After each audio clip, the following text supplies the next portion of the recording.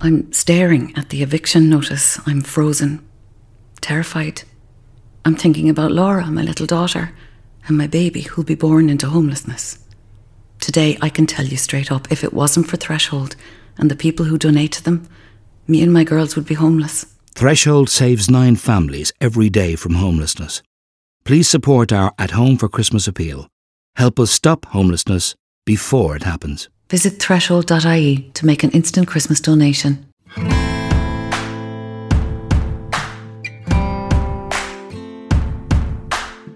Good afternoon and welcome to the Tortoise Shack Sunday special. This is our rundown of the week that was. Some of the stories that may have slipped the radar, but I don't know if anything slips under the radar anymore because we're all just glued to our phone screens, refreshing our screens. Hook up the misery. Speaking of misery, Martin, how are you?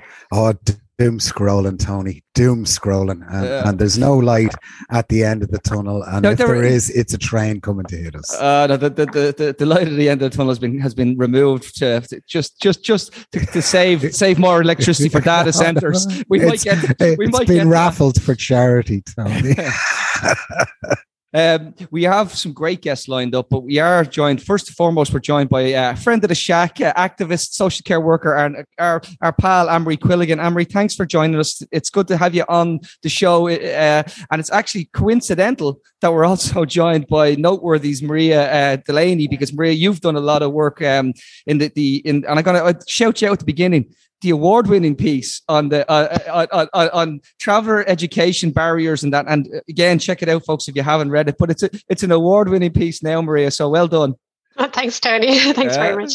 No, credit where credit's due. That's not where we're starting, though, unfortunately. Martin, you wanted to talk a little bit about Fianna Fáil registering as a charity. The lotto. Yeah, I thought when it first happened that it was going to slip under the radar, just because there is so much else going on. But it really is a stroke worthy of Fianna Fáil of old. It really is one of those outlandish strokes, and I think they're just going to walk away with it. And I just don't know, how can they walk away with this? Can I push back and say they're all at it? So yeah, I know, but this is Fianna Fáil old school stroke. Charlie Haughey would have loved this one. In fact, I believe Fianna Fáil tried before, and they were told by the Supreme Court, "No, you're not a bloody charity." Well, I think it was Liam Herrick of ICCL pointed out that it's easier for a political party to register as a charity than it is for a civic organisation group like ICCL, which was an interesting point. And I suppose that's where I would start the basis of this, going, why is this the difference? And, and I also think, which was really funny, was the Greens going to bat for, oh no, there's nothing to see here. You're going, why did you even choose to expend political capital? Just let them paddle their own useless canoe and leave them to it. Why take a bullet in an argument you didn't have to involve yourself in? So look, it was interesting. I don't know, Unmerry, you've worked with a lot of organizations and groups that are designated charities, and you're sitting there and you're going, these lads are selling raffle tickets as a registered charity. It doesn't play well in the public sphere. No, and I suppose when we look at it, when I read it, the first thing I thought was, if Sinn Féin did this, the double standards, that kind of way. Now I know you have the things like around where political parties host dinners and things like that, but it was just that the narrative was so different, and the backlash was so different from society when it was Fianna Fáil. It's like they're like Teflon. Anything they do, and they seem to get away with it.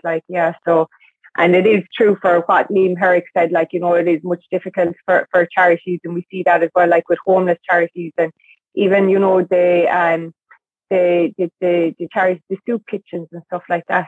Yeah, the difficulties where they're actually helping the most vulnerable and outshining, and they seem to be regulated much more stringent in terms of this kind of thing. It's regulated to an inch of their lives now. Some of them, like we spoke to, the Muslim Sisters of Era, and since the changes were brought in, I mean, just how they have to present food, the regulations and just how they present food now are the sort of things that would make Martin pull his hair out. Sorry, Martin, I couldn't resist. Maria, just on that though, Fine Gael have been bringing in nearly, I think it was £1 million on one of these raffles where you can pluck buy your tickets in effect. You win your $6,000 or whatever it is, but it costs you $1,500 to enter. It does seem to be a huge revenue stream for the parties. Going to interrupt the podcast for that moment that you don't like, but we have to do. It is us asking you to support this project, the wider platform, all of the voices you hear and the stories you hear. It's been a unbelievable week, a few weeks actually. And some of the things we've done, they've really made a difference. I've been contacted by Nadeem to say that, we're getting more traction on his case and his leave to remain. I've gotten messages from Ciara saying that she's been in contact with people in the Dublin Regional Homeless Executive, people from the government itself, and people from the opposition. Those things that we do, and we pile on and we fight for, and we try and help amplify. They matter, but they don't actually happen unless we can keep the platform viable. And at the moment, we just aren't. We haven't been. We're not, and it's more difficult for me. It's more difficult to keep this going because there's more bills, and I just have no other income stream at this stage. So if you're one of the thousands of people listening every day, it just means you have to put your hands in your pocket and help us out. It's patreon.com/tortoiseshack. It really would make all the difference. Just a couple of quid keeps the mics on, keeps us being able to talk to those people, and we'll just go from there. Please, if you can, patreon.com/tortoiseshack. Let you go back to the podcast. Yeah, and I suppose the thing is, it doesn't. They obviously have this loophole, and they're getting through it. But I suppose it's more the public impression of are they a charity? And I was just looking at the legislation before I came on, and it says it should be allocated to charitable or philanthropical purposes. So I suppose you do have to define yourself as that. And very few people in Ireland would think of a political party as a charity. That's not. So it's more is this the right thing to do rather than is it legal, if you know what I mean? Sorry, Martin, go on. Yeah. I would have thought that they are a charity. When you look at Fianna Fáil, really and truly, they are a charity. But they're a charity for the wrong direction. They take from the poor and they give to the rich, and they always have done. And what was the expression Simon McGarry has used on this podcast for there being a way of commissioning money? And that's the system. But again, look, I don't want to patronage machine. Yes, a patronage machine, and I think that's really a good way of looking at it. And I suppose from the Green Party's point of view, again, you're saying why did they say anything? But I presume they want to maybe run a raffle themselves or something like that. That's why they supported it. But again, it's kind of a strange move to say anything at all. You didn't see any other political parties coming out defending them. So. The last time they did it, the Greens came forward to defend something. It was because they knew a week later it was going to come out that it held their own little shindig. So maybe you're right. I think very prescient of you, perhaps, Maria, and we'll know in a few days when we're being told they're running a Christmas raffle, win a turkey, and it's $1,500 a ticket. I think we can safely say that the Greens are like a guy who's ended up in jail for shoplifting, and he's in with all the big lags now, and he's learning how to hotwire a car. He's learning how to smuggle drugs in. Now. That's exactly what the Greens are like. They're learning the ropes now from some of the worst that ever existed. Listen, we're going to move on. There is a good news story this week, and I do want to say it is a good news story in terms of the regularization and the opportunity for a pathway to citizenship for undocumented migrants. I hate all these phrases because people are people nonetheless, but this is the terminology we're using. I'd be interested, Anne-Marie, to get your thoughts on it, because I do think it was. I'm going to say it was long overdue, but that I don't want to take the good out of it, of what actually is when it is a good news story. It was really positive to see it being done. And I just think it's a nice positive step forward, even if we have to watch the details. Yeah, I suppose, look, I don't really know very much about it, Tony, to be honest with you. I didn't kind of catch up with it over the weekend.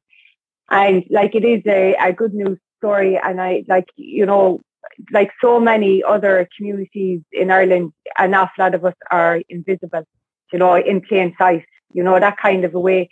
And I suppose it is great to see that this is going in a step in the right direction, for people, and just to see them acknowledged as well as their presence and that they have a voice. And a step towards, equal rights and things like that as well. So it's very important, that they're coming out of the shadows safely, because it must be very difficult living in a country where we frame ourselves, that we're all about equality and stuff like that, and to have children and adults living in the conditions and the fear. We see that like from undocumented Irish in America and stuff like that, and how scary it is, like, and difficult. And isn't it funny though that we call, what do we call the undocumented? We refer to diaspora. And but if it's someone here, it's an illegal immigrant. We do have a different way when it's our own. We kind of change up. Maria, you probably looked at this and thought, because I know there was reports actually on the journal and in Noteworthy about this, and you've worked on some of these things, but it was a good news story. It's nice to see something that we can all turn around and say, well, okay, I would have loved it to happen sooner, but. And again, we're going to maybe say something. The Greens, we gave them a kick in there a minute ago, but I know they were talking about putting in the program for government as well. So you got to give them credit when it's done. Yeah, and like I have worked with, I suppose I did an investigation into the caring sector just last year, and a lot of that was to do with undocumented migrants, because it's a huge sector that undocumented people would work in. And I think it's not only important for like regularization and everything, but just from the work status and being able to have protections. Because when I was talking to some of the carers, they were not getting breaks during the pandemic. They weren't having their weekends off. They weren't having their days off. And purely because maybe family members weren't able to maybe give them leave and things like that. And basically their protections and their work protections weren't there. So like, I think this will really help that, because if you're regularized, you will have those extra protections in place and you won't be afraid to go forward if something is happening. I suppose there is one thing, like there is a cutoff. So it's a 6-month window, and it is for people who are here for more than 4 years, or 3 years if you have children, and 2 years if you're within the asylum process. So I think, like, obviously those who just fall outside the window will be very disappointed, but for long-term undocumented, it is obviously a really good news story. I think it's really important you point that out, because it was referred to as a once in a generation change, and I just think that's actually wrong. There should be a pathway permanently that we roll forward. We don't want to have, remember all the language they put on it in the US with Trump getting rid of the Dreamers Act and all this sort of stuff. Whatever way you want to dress it up, I didn't like that phrase, once in a generation. This is the sort of thing that there should be a pathway open. And I suppose it is kind of coming in along with the direct provision reform. So I suppose that's one thing that hopefully going forward, that will be a reformed process, and this will hopefully tackle the people who are stuck in the older process again for more than 2 years. So I think that's one hopeful thing to get out of it. But yeah, it is, as they were saying, a once in a lifetime thing, and that it was to address, I suppose, people saying that there'll be an influx of people and all that kind of rhetoric. But yeah. Just wanted to mention that the way the work permit / visa system works, that some of those people were originally documented, but because their visas are held by their employers, and if they change jobs, they then become undocumented. So I just wanted to point that out, that system is inherently unfair, and it does need to be addressed. I think that's fair. Also, I know I've just added Jana Lyons, Moon Tour Jana, our friend. And Jana, I just want to ask you one point on this. You often talk about the fact that within your classroom, there could be, 8 different languages spoken, the children. So some of those children wouldn't even know that some of these children across Ireland won't know that they're actually impacted by this. So it's a good news story even for them, because they just know themselves as their classmates. So hopefully now it might see some sort of positive things like that. I don't know if you got any sort of oversight of that this week, but it was certainly something that I picked up on, because you always talk about the diversity within the classroom. Yeah, I have 19 languages in my class. Wow. And some of those families would have 3 languages at home. Say like if they're from India, they'll have a majority language for the neighborhood, and then they'll have their family's cultural language as well, like different dialects and stuff. So it's what I found interesting after a few years of joining our school was I just made the assumption that our kids identified as Irish and something else, and then you'd refer to the kids as, we'd talk about being Irish around St. Patrick's Day. And I had senior infants at the time, and some of them would say, I'm not Irish, I'm Romanian. And I was kind of taken aback by it. But then when you think about it, like, say, if you think about the Irish diaspora, as we say, and if you think about like Irish families who have moved over to Dubai or the Middle East, those kids probably don't identify as being of that culture. They probably very strongly identify as being Irish. So I think that's something that we can sometimes overlook. It's you don't want to just create this culture of Irishness within the class. You need it to be a dual identity thing. So what I say to my kids is, you're Romanian and you're Irish, or you're Moldovan and you're Irish. And another thing, I suppose, is just that you can make an assumption that all of the various families in your class feel the same way about it, but not necessarily. Some of our families have been here for 20 years and the parents have said to me that they see themselves as Irish. And, I mean, even if they're here far, far less than that, I had one mother before who was from Pakistan, and she was in a difficult kind of home situation, and she, the relationship broke down, but she was saying that was very taboo in Pakistan for her, and her family were really unhappy that she had made the decision to separate from her husband. But she said to me, I see myself as Irish, and I want my boys to see themselves as Irish as well. And that's not to say that they were turning their back on their home culture at all, but yeah, so that's kind of my point of view. Well, I think what you've outlined is we can't just judge people and put them into categories like that. And I think that's really fair, because I was coming in with a blunt statement, and you've just showed me there's actually a lot more nuance to it. So. Well, and then look, like the kids themselves probably don't realize that we've undocumented people in the school, or that we've people who don't have like citizenship here. It's I found one of my childhood diaries. Apologies to Martin and Tony here, but I'm showing my relative youth. I found one of my diaries from when I was 13, and that was when the citizenship referendum for children was on. And in it, I said, like, I can't believe that these children won't be allowed to be Irish. Yeah, and I'm like, now it's only 20 years later that we're seeing the impact on it. Yeah, that's a fair point. And I know it's something that we'll definitely go back to, because that referendum remains a stain on our national consciousness and in what we did here.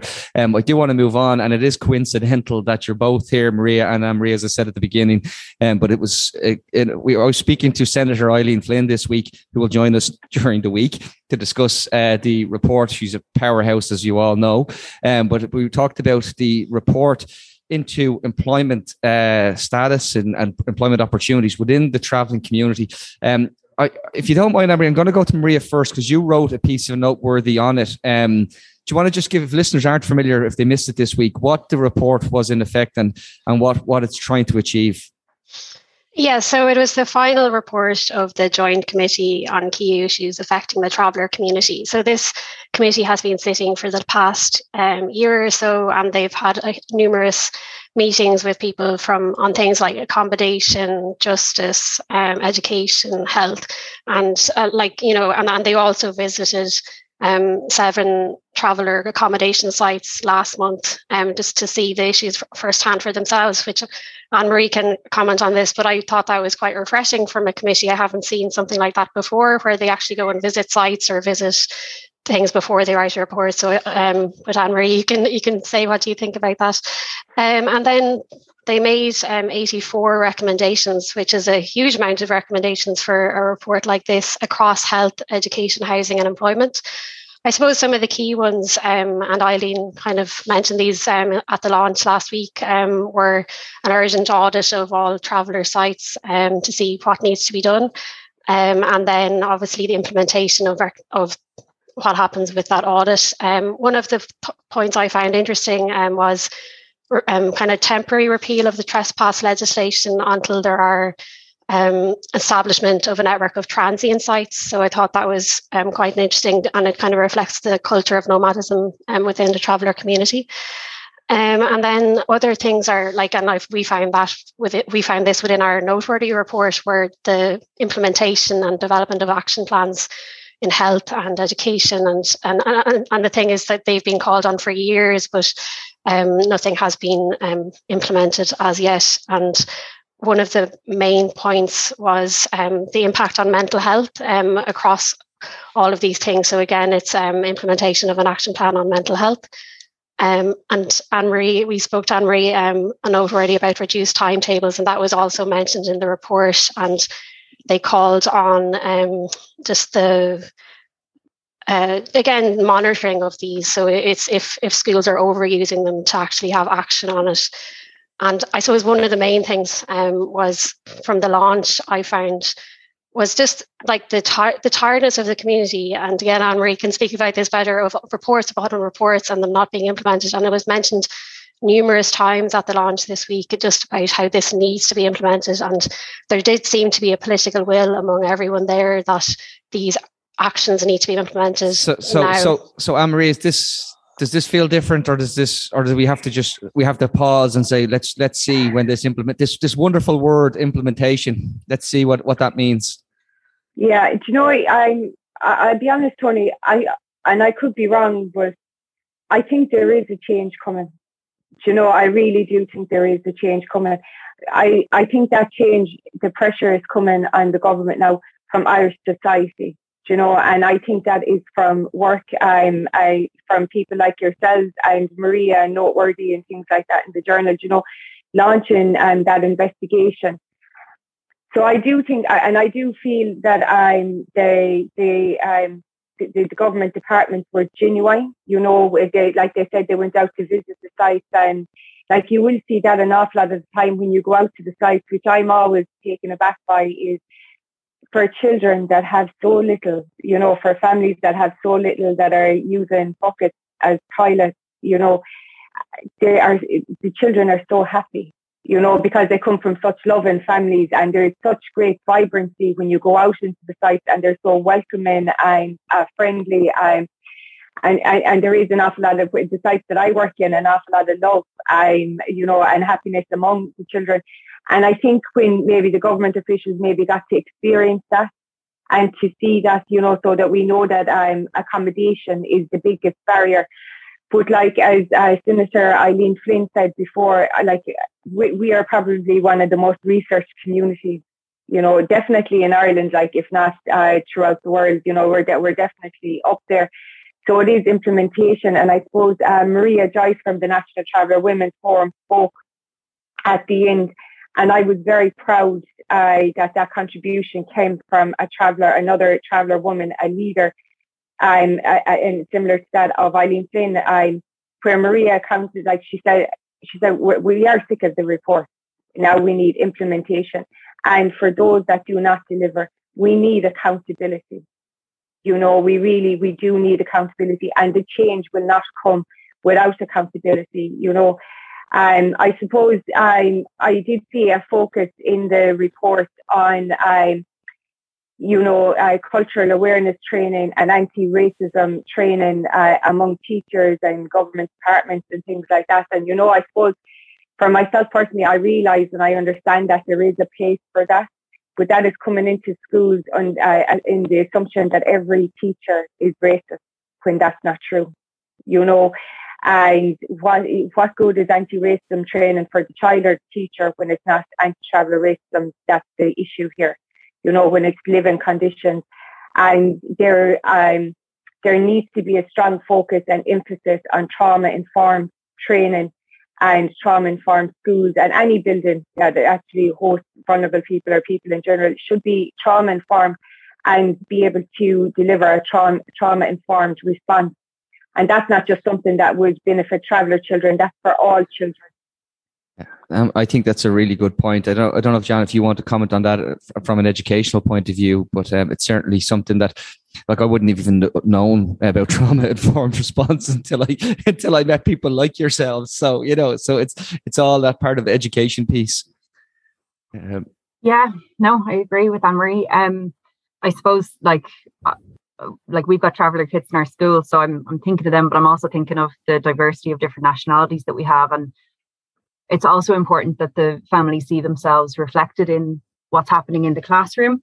and what's happening in the curriculum. You know, like one of the most simple examples that was given to me when I moved into our school was, if you're teaching procedural writing, you don't want to just focus on how to make Rice Krispie cakes, how to make whatever. You want it to be, well, what's your favorite food? What do your family eat for dinner? Okay, what, tell us, what ingredients do you need for that? How do you make it? What are, or like, you need to make a connection between the two. So I think it's a bit of both, to be honest. Irish education has a very far way to go in terms of being trauma informed. I feel like it's only really in maybe the last few years that our eyes are being opened to it on a national level. I think teachers who have worked in DESH 1 schools, which would be the areas identified as with most social disadvantage, they would be more aware of it than most. But I know that Educate Together is, just because that's the context that I'm working in, they are paying for their schools to become trauma informed through the Nurture programme. And obviously they're not the only patron that would have that in place, but I know that some of our staff are getting training in Nurture schools at the moment. So again, that's all to do with like, why are the children behaving this way? Like, what's going on for them, and how do we increase those connections for them between, like, not only seeing school as a place of learning, but seeing it as a safe place where they can talk about their feelings and their emotional resilience. And I think that goes across the board too. I think if we look at, and Maria, not a dig at you, but if we look at media in general, they write from the point of view of the comfortable middle class person who works in an office, and that's pretty broad statement, Mark. Well, a lot of what we'll get is no. You're talking. No, can I? That's maybe the commentariat rather than we'll media. Okay, let's frame that commentariat are coming from that point of view. But Ireland is a much more diverse place, but it always has been. And I think that's fair to say. It's not that it's just diverse recently. We've always been diverse. We've just locked these groups out. I think that's fair to say. Well, I don't know if Maria, if you want to comment on that, or we let that slide. But I think there is an element of who tells us what to think sometimes. Well, no, there is, like, it's fair. Like we do need more diversity in the media. Like it's not an unfair comment. And yeah, I think media organisations all over Ireland need to do more to recruit people from across the class spectrum and across the ethnic diversity as well. So yeah, I think it's a fair enough comment. And I think Rowan has made a point, about the some of the sites, even in the global pandemic, not having running water, not having adequate heating, not having, like, we see all of this, and you're right. It goes back to what Anne-Marie says about visiting sites, and then where's the follow-up, where's the implementation, where's the improvements, where's the and this is happening right now. So I know I'm going to just Anne-Marie just wanted to come in there. Sorry, Anne-Marie. Yeah, I suppose just to say, on this topic, like, money is not the issue. The money is allocated, with each government. So the money is not the issue. It's the spending of the money is the issue. Yeah. Yeah, just on that point, the report recommended that if the local authorities are having issues spending the money, that An Bord Pleanála take over the running of the money allocation, and that actually any money that isn't spent is kind of allocated to traveller groups or local residents associations to spend on specific programmes. So I think that was an interesting recommendation about that. Well, it's better than county council spending year after year, sending their budgets back. We know all about. I want to switch thing, Martin. Just want to very quickly cover on the story this week about the gas-fired power plants, if that's okay. And feel free to correct me now. But there was an element of greenwashing went on, saying that these are going to be necessary because we're facing blackouts, and we wanted to ignore the fact that these are also necessary because we're giving out planning permissions to beat the ban for data centers.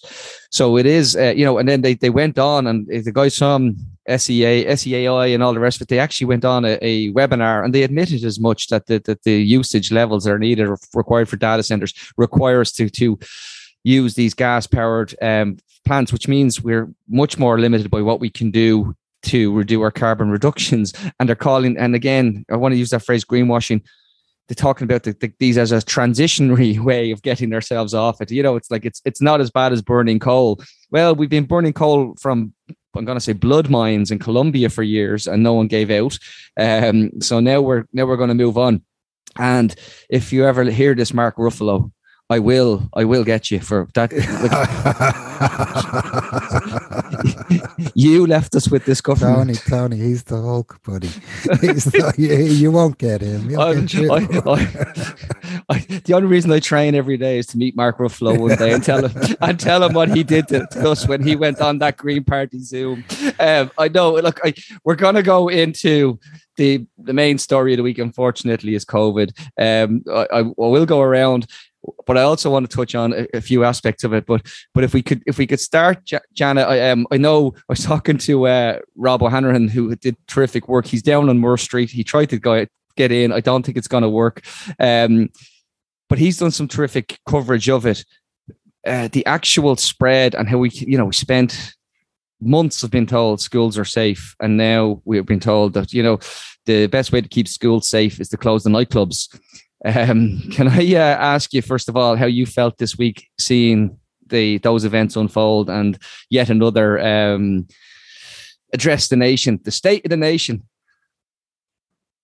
Just feels farcical. I don't really know what else to say. We're all wrecked. I said this to you the last time I was talking to you. Like, we're all burnt out. There hasn't really been any grassroots activism for the last number of months because it did feel like no one was listening. It felt like we were putting our necks on the line, as not to compare it to what Martin and his colleagues have done in whistleblowing, but it did feel like it was coming at a great personal cost to a small number of us, myself included. And I personally, I don't feel any sense of vindication from it.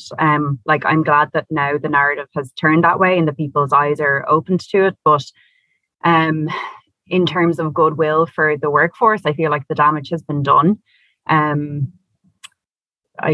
don't really know like what else to say. We've all known. Well, we could have said like, why would they still won't admit that they were wrong? They still won't admit that. Like, I mean, if an idiot like sorry, Martin, I take that back.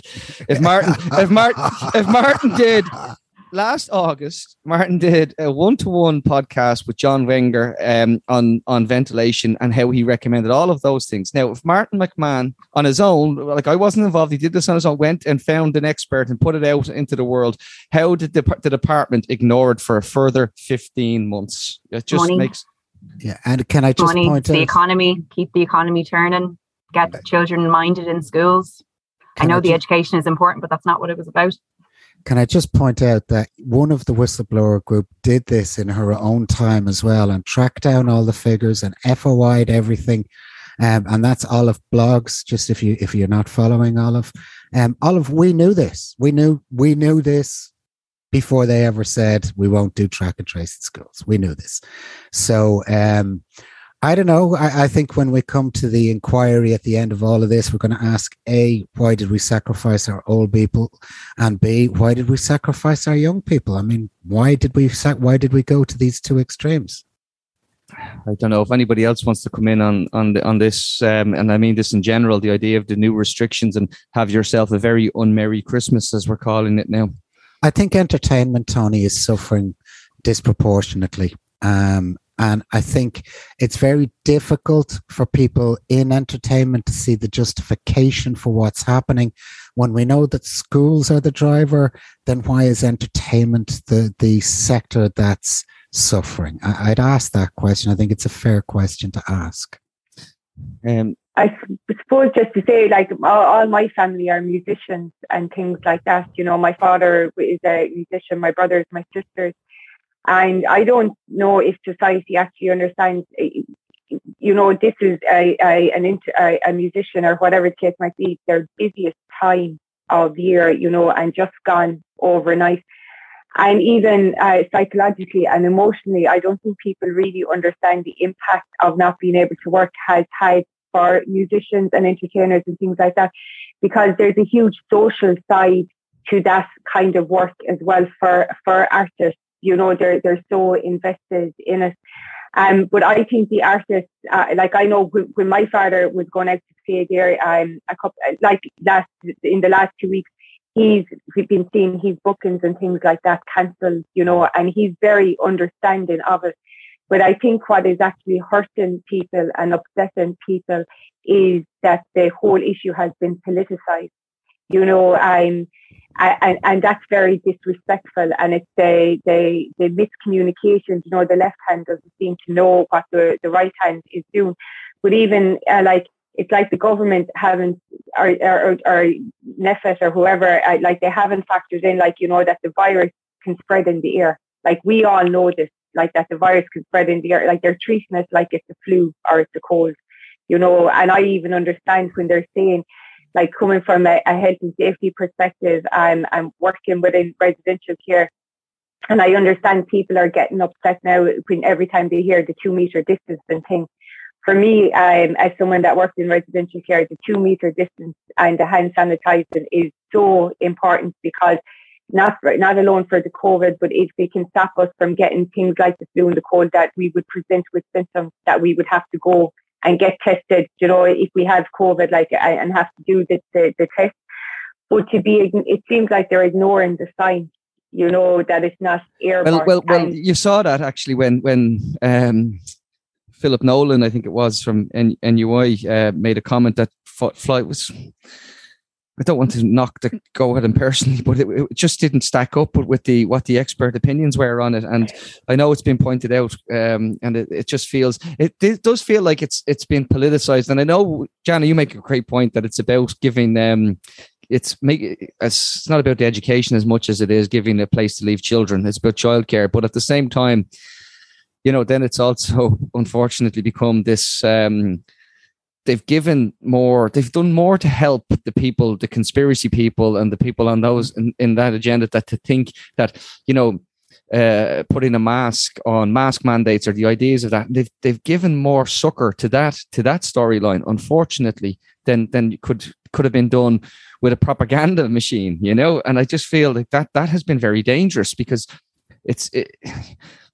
we had Martin, you saw, did you see the message we got before we came on about two children happily wearing masks, and yet parents then commenting outside the school as if, to challenge the other parent, going, why are you doing this, kind of thing? And can I just read a quote? And this is from Shamim, and she's one of our regular guests, and this. And she said, my childhood experience was getting evicted from our place and having to walk around the streets in the cold with my grandma. I don't think I'd mind wearing a mask. I see this debate as very first world issue for the most part. And I have to agree. I mean, it's such a small measure to put on a mask. It's such a small thing. And to make it into this culture, and it is a culture war, Tony, you know exactly what has happened with this. It's been transformed into a culture war. I mean, my question would always be, will you wear a mask? No. Okay. Will you take the vaccine? No. Well, then, you're just being obstreperous. Honest to God, that's what you're being, is obstreperous and obstructive, and keeping the ICUs full for people who actually need the ICUs. And I think just cop yourselves on. If you're listening to whatever your one's name is, D-Wall, I mean, she's as thick as two short planks. How thick do you have to be following that? But okay, look, I don't even give them that oxygen. I hate the fact you even use the name, but nonetheless, I do think it's important from, again, education point of view, the arts and entertainment. I spoke to Mark O'Brien yesterday from the Abbey, and they're devastated. I mean, they're actually devastated. I mean, this is just, people are can't understand how bad it could be. Janet, do you want to come in? On the masks in schools, I suppose this, just the two brief points that I'd want to make is, we need to remember that, as with all movements co-opted by the far right, there are so many troll accounts, burner accounts making noise online, and it's not reflective of what the majority of the people in the country think. You can see when I'm getting the train in the mornings, I'm going against the traffic, but when it's a crowded train into town, you can see that 95%, if not more, are wearing their masks. When the mask instruction came through the media, once again, out of hours, so principals did not get a chance once again to actually be able to implement it in a community-centered way, with buy-in, with clear communication. I don't see the children from third class up in our schools, because we're all in this pod system, so I only really see the children on my corridor, which is first and second class. And I saw one of the learning support teachers, and I said to her, how has that been going in third to sixth? Now, we would have I suppose, like when you see the headlines that a large proportion of the people who are presenting at hospitals with COVID are either from outside Ireland and or unvaccinated. We would have a lot of those families in our community. And yet when I asked, like, how are the masks going in 3rd to 6th, the vast majority of our children were wearing them, and happily so. Obviously, there's going to be a few who don't, but like when we were talking about it amongst ourselves as teachers in a WhatsApp group was, surely, the majority of children in the class wearing one is better than none of them wearing them, right? So I think we need to acknowledge that the vast majority of parents, they're just getting on with life. They're not talking about this online because they just know that it's something that has to be done. And the other thing I'd like to say on it as well is that, like when we talk about this is orchestrated by the far right, and I know that there are people with very genuine concerns, very genuine misgivings, grievances with the government, with NEFIT. They exist among the left as well. Mm-hmm. But the problem is that we know from history that far right groups play in on people's fears and frustrations and disillusionment. They co-opt movements to get people in under the wing. And then that's where the grooming starts, to use a word. That's where the training starts, with all of the same groupthink to get them all in on it. And I've seen colleagues of mine, not in my school, but like in the education spheres, who previously I would have thought were, left centre, and they're getting swept along with it. And then I'm also seeing people who are already known to be very much on the right wing being involved with this as well. And Tony, I can see where you're saying about don't give them the oxygen, but we also can't ignore it. What's happening, and there were reports of it in the journal this morning. It's injurious to the profession. It's injurious to school communities, to the relationships that principals, teachers, and SNAs have with the families that they serve. And I'm not going to suggest that anybody makes a complaint against anyone. However, if people are feeling really, hard misgivings about this, that you can complain to the teaching council. You have to name yourself. It can't be an anonymous letter, but you can, So I don't know. I feel like they're such a small minority, but they are playing off very sincere misgivings from members of the public. And it also seems to be that it's in targeted communities. They're targeting the communities that have been disadvantaged, that have been left behind. And they're playing off of that very genuine anger.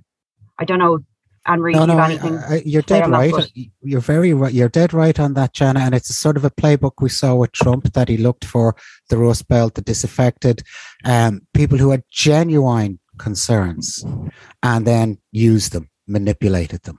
Anne-Marie, do you want to come in there? You're on mute, Anne-Marie. Yeah, I suppose you would see that for me personally, I see it across all of the communities, and I suppose like before, at the start of the pandemic, I suppose I would have been saying, maybe it's about educational disadvantage, and some cohorts of people are easier to rope in and groom. But like now, I have to be honest, in the past couple of weeks, I have seen several of my academic friends, which is very scary. I think people, I just think it's the messaging. I even see there, like the way they made that announcement last week about the schools, and then they said, we'll update this on Monday, so we're going to send the children in. And so parents and everyone are freaking out, and I feel so sorry for the schools, like over the weekend, because they won't know until tomorrow morning. And if a child, like I remember Jane Mulcahy saying to me before, a dysregulated adult cannot help regulate a dysregulated child. And if the adults aren't calm, it's going to be so frightening, such a frightening experience for the children. And that's what's going to cause the psychological and emotional damage to the children, not the wearing of the masks. And I still don't understand why, the HEPA filters, like they were saying, like yesterday, that it might cost like 12 million euro. I mean, like, we will have children in classrooms that can't wear masks for medical reasons, and that is the reality. And like the HEPA filters would be like an additional mitigating factor, and it would be very cheap and very effective. And even, if the science tells us that they do work, but even if they didn't work, wouldn't it be a great thing for the children to have clean, fresh air anyway? It's not going to do any damage. And I feel, and the last note on this, there was a message sent out just before the weekend, and then I just wish Leo Varadkar had kept his mouth shut, because he completely contradicted what was said. And he was like, I don't know why these restrictions are necessary. We do have to take the flu into consideration. We do have to, and the socialization. He should have just kept his mouth shut. There's an interesting thing from the outset of I remember the beginning of the pandemic in the CDC in the US, and this shows again my stupid mentality. I can't think of the name of the woman from the CDC, but she was from an Asian background, and she spoke about the fact that they regularly masked at home, they regularly masked her family in Asia, and she said, and by the way, she said straight to the host, whoever it was, a lot of you have a problem just because you're hearing this from a person who isn't white and male. And I remember it just stuck with me, the whole thing. And there is an element of that as well. I mean, there is an absolute element of we don't need to take that advice because it's not coming from a part of the world that we actually think on a par with. Well, it's also reflective of an individualistic culture. Ireland is more closely aligned with the individualism of America than it is with the community-centered upbringing that many countries in Asia have.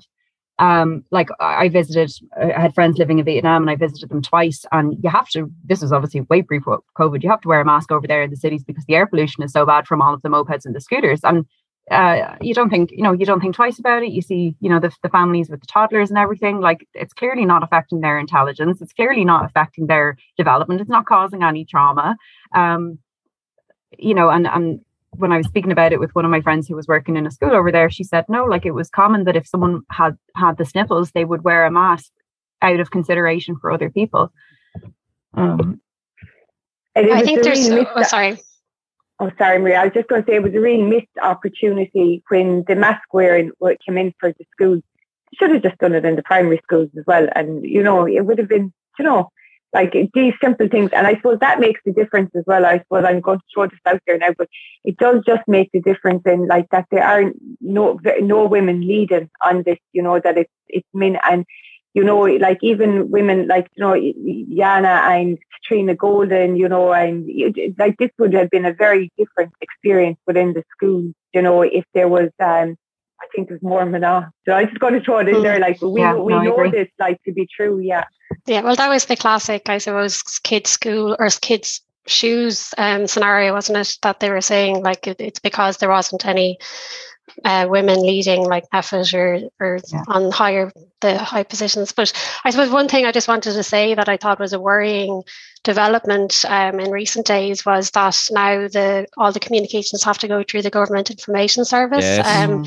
Because I just think obviously at Noteworthy we're all about transparency and maximum amount of information, and I know confusing messages aren't good and everything, but I think it's important that we know what Neffet members are thinking, and I think to have Neffet to go through the Government Information Service is a kind of a backstep, I would think, in terms of transparency. I just always remember the New Zealand model where they're all in a room together making the decisions, and the cameras are on and the public can tune in and listen to what's being reasoned and why the decisions are being made. And I just think, why are we so different? Why can't we do it the same way? Oh, well, you do, because usually Simon Harris is sitting there live tweeting it, but that's now Simon. That's the thing. I think if the more transparency you have, the more closed you have, the more conspiracy theories you have, I would think. Yeah. And the more transparency and openness you have, and the more information you put out there, I just think it's better for the whole community. Buy-in. Yeah. You get buy-in is what you get, and that's what we desperately need at this present moment of time, is more buy-in from people. One thing I want to just say again, the arts, entertainment, live events, they're on their knees. They're on their knees. I mean, you can't run an event at 50% capacity. You just can't. We had to cancel a gig, and that was you had to drink your poison and choose to take the hit, and we did. But we're a tiny fish compared to people who have tours organized. This is their biggest part of the year. This is their season for making money. This is where the creators are there. So I don't know what you can do. But I mean, if you're listening to this podcast at the beginning, you heard a shout out for it's actually shout out for Threshold. And I'm gonna get in trouble now. But you'll hear the voiceover. I know it was done by Tara Flynn, who's in the audience. Tara did that. Obviously, we put the ads in gratis. But people support the arts if you can, support people in different ways that you can. If it means buying merchandise for them, it means going back and checking out online specials, whatever it is, whatever you can do, just help that as well, because they're saying they're going to put the supports back in place. And then you're giving out about 400. Marie, you might tell me I'm wrong, but I think it was saying it's costing us 400 million a month to run the supports for businesses and employers and employees. And this week alone, we saw, I think, an additional 4.2 billion in corporation tax above what we were expecting, estimated. Like the coffers, the coffers are overflowing when it comes to the two tier, the leprechaun economics in Ireland. Sorry, that's my rant out of the way. I just want to mention, and I did mention last week that the revenue commissioners were going to be in the Public Accounts Committee. And a great big development that came out of that is that the revenue commissioners have acknowledged that bogus self-employment is a concern for many workers. That's a departure from where they have been before. And they also threw the Department of Social Welfare under the bus for responsibility. And the Department of Social Welfare is in the Public Accounts Committee on Thursday morning. So that's, again, some must-see TV. And get yourself along and have a look at that. If you're mad. Look, I just saw, do you want to plug though? We talked about public health and women's voices. There's an amazing woman in charge of a lot of our public health in Dr. Marie Casey, and we'll be talking to her on, I think, Tuesday. You'll have heard her on the show before. Looking forward to it and also dreading it as well. So keep an eye out for that. Maria, in Noteworthy, what have you got and what do you need people to fund? Well, actually, I'm working on a piece on fertility funding, so the lack of public fertility funding and where is that going. So that should be out in the coming weeks. And yeah, I suppose in terms of funding, when we're speaking about the traveller community, we're hoping to do an investigating on travellers in the justice system, and it's almost funded. It's over 80% funded there. So if you want to go to noteworthy.ie, it's called Blind Justice. So it'd be great to get that over the line. Jana, I presume you're just trying to get to the holidays? Literally what I was about to say. I don't normally count, but 2.5 weeks to go. All right. Best of luck, Jana. We hope you get there. Anne-Marie, have you anything in the pipeline, anything exciting we should know about?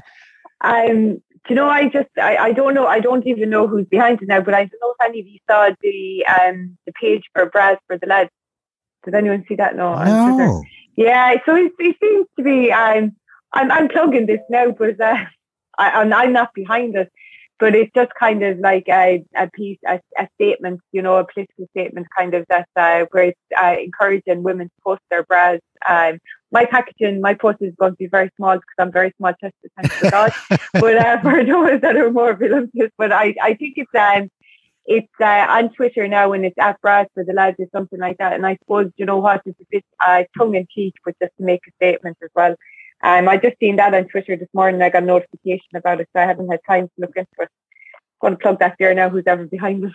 Well, Martin, you probably be at it more than I will. Time last year I've put on so much weight, so yeah, I could probably do with a bra myself. So I'm going to have to send it in. Oh yeah, it's into the Oireachtas. I don't know if I mentioned that. That posting random bras to random people all over the country. Could be something else. Well, I'll bear it in mind. We'll wrap it there. But if anybody wants to throw their hands up and ask a question, we'll hang on for another couple of minutes. But I do want to thank Anne-Marie Quilligan, Maria Delaney, and Jana Lyons for joining us. You're all fab, and thanks for doing this again. But